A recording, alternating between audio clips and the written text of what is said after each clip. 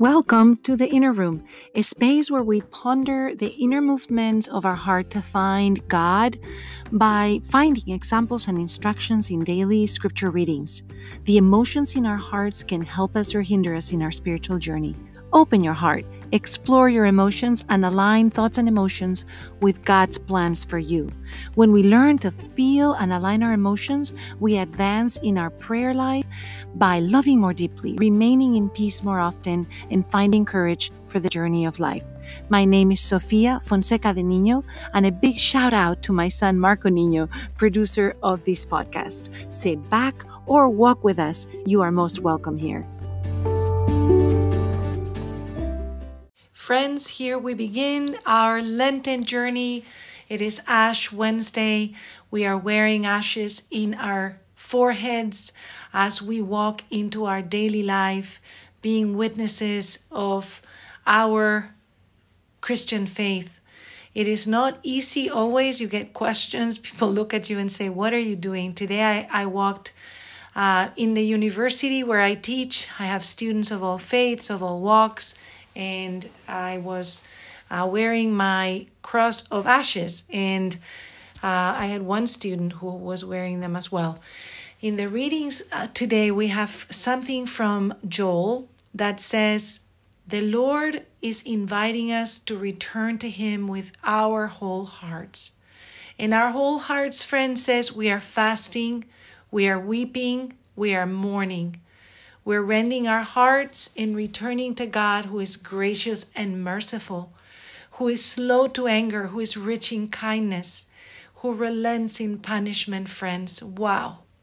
We have a kind Father that is willing to wait for us. So today, as we begin our Lenten journey with our marked foreheads, we say, "Father, give us the strength for the journey ahead, for the next 40 days that we accompany Jesus in the desert."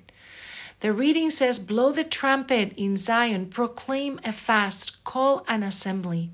The importance of fasting, friends, is that we develop intimacy with God, that we are able to enter into the court of heaven knowing that we are leaving behind our earthly desires, that we develop the discipline of knowing how to quiet our stomach, how to quiet our mouth, how to stand in the presence of the Lord and say, "Fill me, Father. You fill me. You are who I hunger for." We are invited to fast, which is not easy, but if our Lord did it and we're invited to be holy, we are invited to also fast. And when we do that, we are given instruction on how to do it. We have a second reading today that says we are ambassadors for Christ. As if God were appealing through us, we implore you on behalf of Christ to be reconciled to God. For our sake, He made Him to be sin, who did not know sin, so that we might become the righteousness of God in Him. So the first thing we do is we fast with gratefulness. We fast knowing that we join our hearts to the heart of Jesus because He fasted as He prepared for a great journey of death and resurrection. And He made Himself sin for us, friends. So we fold ourselves into the body of Christ with gratefulness. The 2 Corinthians 5 continues, "Working together, we appeal not to receive the grace of God in vain." As we fast, friends, we also empty ourselves of the world and we lift our arms up to heaven saying, "We do not want to receive your grace in vain." But we know that our day of salvation is here, so we fast with a sense of readiness. So first with gratefulness, then with a sense of readiness. And then in Matthew chapter 6, Jesus gives us more instructions. Take care not to do these righteous deeds so that others can see you. So do it with humility, knowing that we are doing it to develop intimacy with God. And when we give alms, the Lord says, do not blow a trumpet, before you. That's what the hypocrites do to win praise of people. If that is what we're doing, we're already receiving our reward there.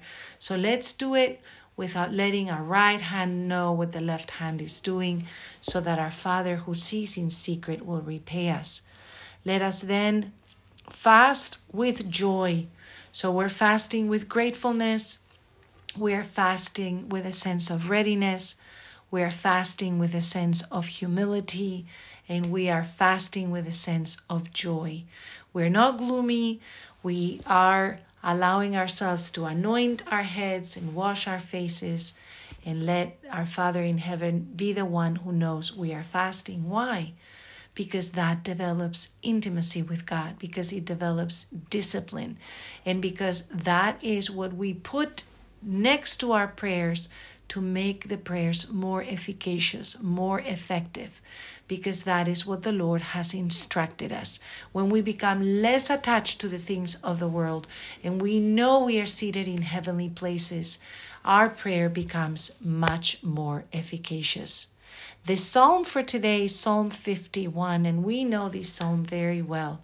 It says, "Have mercy on me, O God. In your goodness, in your greatness, wipe out my offense, wash my guilt, cleanse me from my sin.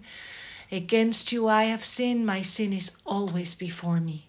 Create a clean heart for me, O God, a spirit of renewal within me," like the renewal that is ongoing in Ashbury right now, where there's revival going with the youth, friends. We call forth that revival in our hearts, in our families, in our communities, and we ask the Lord to create a clean heart for us, a steadfast spirit of renewal, that we're not cast down from the Lord's presence and the Holy Spirit is not taken away from us, that we have the joy of our salvation, a spirit of sustenance, that the Lord is going to help us proclaim the goodness of the Lord. So we continue from the psalm going to the heavenly court to prepare ourselves. Father, wash us from our sin, give us your grace.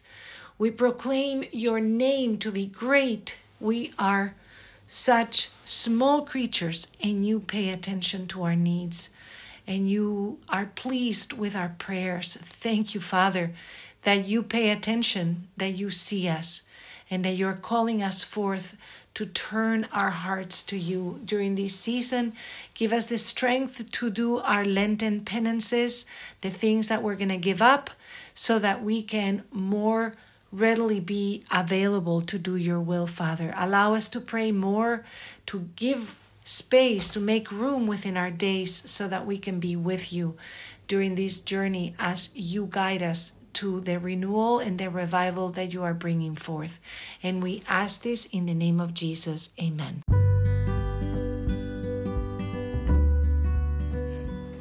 Hello, this is Sofia Fonseca de Niño, and I welcome you to this Inner Room. You can find us on Facebook, Twitter, and Instagram under the Inner Room, Emotions in the Bible, and we would love to hear your questions, your ideas, or your comments. Thank you for joining us today.